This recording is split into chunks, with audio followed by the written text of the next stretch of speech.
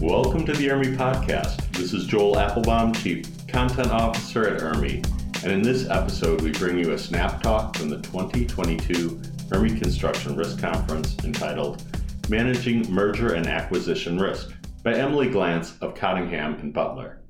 Drawing on more than 12 years of experience as a consultant to the construction industry, Emily outlines how representation and warranty insurance can help mitigate the impact of merger or acquisition transactional risks and provide a viable alternative to escrow. I hope you enjoy it.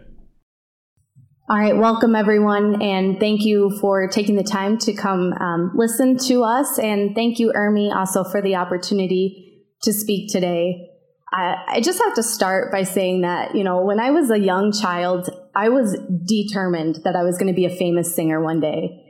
And my fame was going to land me a residency in Las Vegas on a big stage. And guys, my day is here. I'm on the Las Vegas stage. But luckily for all of you, I am not singing. I'm talking about insurance, so it's even better, right? Yeah. Okay, so representation and warranty insurance is what we're going to go over today. And I'm coming at it from a very high level. So assuming that this is a policy that we're here to learn about and how we could possibly apply it in mergers and acquisitions that we may have coming up on the horizon. All right, so just to set the stage, mergers and acquisitions they're a common growth tool for many organizations. And 2021 in the industry was a record-breaking year for mergers and acquisitions. We saw $5 trillion worth of global deal values, and $2.6 trillion were done in the United States alone. But a merger and acquisition can open an organization up to a variety of transactional risks. And many of these are unintended, and they're discovered after the deal is closed. So in every acquisition, the buyer and the seller are in essence sharing the risk together that one or some representations made by the seller in the agreement are untrue. And traditionally, there's been a number of different ways to manage this risk. And the first is the buyer is just going to assume the cost. That is, if a loss arises, I am absorbing that.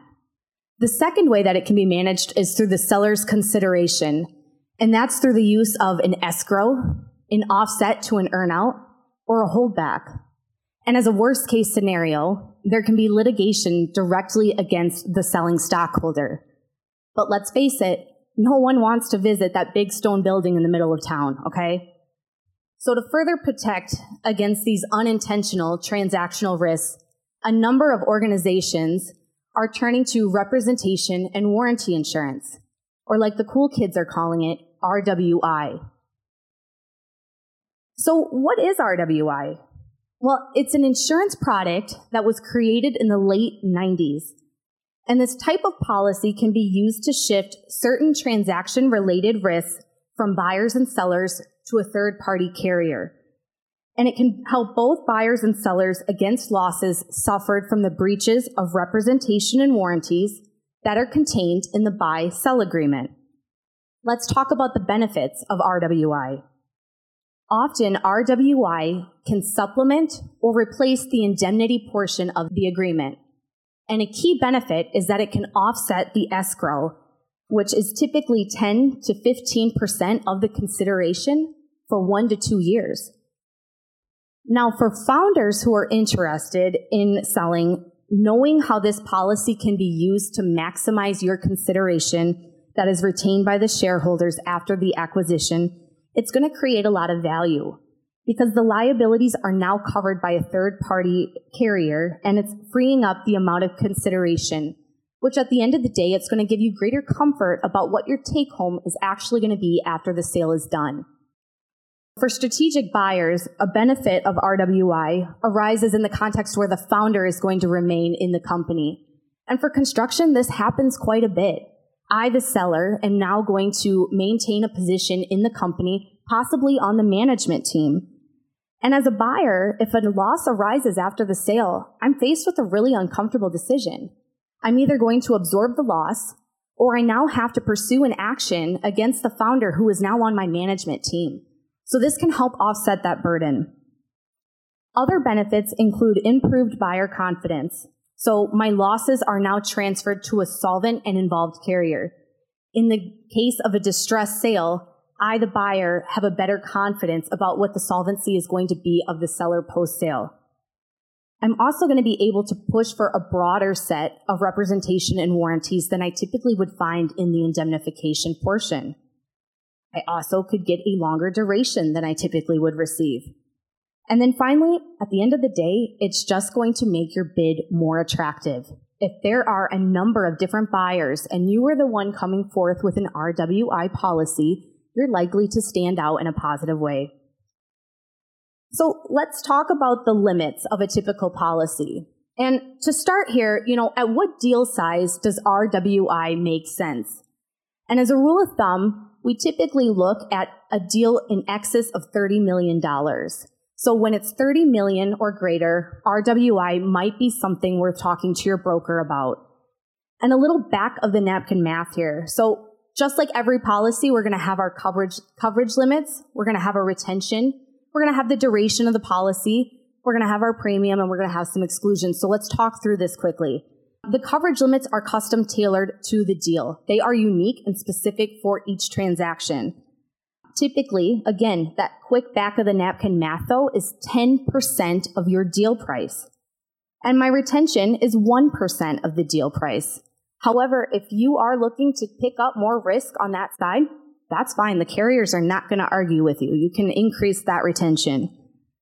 Now, my pricing of the policy is widely dependent on the due diligence process that's done. How comfortable is the underwriter with your risk, the size of the deal, the retention that you're picking up, and then the coverage length. And as a quick side note, a coverage length is typically 3 to 6 years for RWI, but that pricing is typically 4% of the total coverage limits. Now let's talk about the exclusions. I brought that up a couple times. So some common exclusions that we see are cybersecurity, privacy, wages, and taxes are commonly excluded. And then also if there's any known knowledge qualifiers that were drafted into the original purchase agreement, those are also going to be excluded for representation and warranty purposes. These policies can be sold as a buy-side or a sell-side agreement. Typically, and 90% of the time, we see them sold as a buy-side policy. And because this deal covers a critical part of the negotiations, it's important for a buyer to get a sense as quickly as possible if this is a policy you are able to secure. Because let's put yourself in the position that we are in negotiations with the seller. We are both under the impression this policy is going to formulate, and now something happens and I can't get it in place. It is going to create an immense amount of friction in the deal, and it's going to disappoint your seller. So starting early with RWI is the best approach. And to start with, we're going to get initial indications from different carrier partners. At this point, there are a couple dozen carriers who are currently writing RWI in the industry. So we're going to get our initial review of them. And then we're going to pick our horse, the one that we think looks the most advantageous for our deal early on, and we're going to pay a due diligence fee and begin the due diligence process. And as you're looking at on the screen, it's quite intensive. The underwriter relies on the due diligence of the buyer, which means that the buyer is going to need to have the report available in advance. This is also the leading factor in the pricing of your policy, so make sure that it's done well. That 4% is based off the intent that your due diligence is very buttoned up. We recommend that you have a lead on your team. They get the opportunity to lead the due diligence process. They are scheduling the calls with the insurer as needed, and it's running in tandem with the agreement and the negotiations that you currently have going on with the seller. So just like every insurance policy, again, if the underwriter is not comfortable with the risks that they're underwriting in the due diligence process, guess what? It's coming through as an exclusion. So something to be on the lookout for once you get your binding. Now, at this point, you might be saying, I don't know, Emily, this is a lot of information. I was on board, but then we talked about due diligence. This moves fast. How is this actually used? And what I can tell you is that 20% of all RWI policies that are issued have a claim that occur. 20%. and they are typically discovered within the first 18 months of the policy being issued. And so far in 2022, we have seen a rise in claims. But I can also pragmatically say 2021 was a record-breaking year. So of course we're going to see an increase based off the increased activity that we saw that occurred. So the claims data from 2019 reveals that the most common categories continue to be financial statements, tax, legal compliance, and material contracts. And some emerging claims in 2022 are, take a guess, we got supply chain, right? Customers, condition of my assets, and intellectual property. When we look at the claims side, we are going to have two different claims that can emerge. We're going to have a first party and a third party. And that first party is an insured bringing a claim for coverage under their own policy. So an example of this is a claim resulting from a breach of representation saying, hey guys, my equipment is in great condition. We have the normal wear and tear and depreciation. And now post-sale, we're finding out that significant pieces of our equipment, they were not well maintained, and we have an issue. That would be an RWI, first party. We can also have a third-party claim arise when an outside party submits a claim against the business. So some examples here would be a tax audit by the IRS, or employment claims for harassment, discrimination, or payment dispute. I also want to point out that RWI is not meant to be the primary policy when there is another policy that it can sit over top of. So just something to keep in mind with the claims here. And when we talk about the benefits and just wrapping up RWI in a nutshell, this is a really quickly changing policy line. And we recommend staying up to date with where it's at and where is it going, because your deals are on a tight timeline as well. This used to be something that private equity firms were using in the late 90s. Really, our strategic buyers and sellers, no, not so much. That's changing, guys. This is a deal staple at this point. So bottom line, if used strategically by you, the buyer, RWI can make you a more competitive bidder. And if you're a seller, having a requirement for RWI with the buyer can help you retain more value in the transaction. Bottom line, incorporating RWI into your deal is going to have critical benefits in dealing with the post-transaction risk allocation, and it's favorable for all parties. Thank you.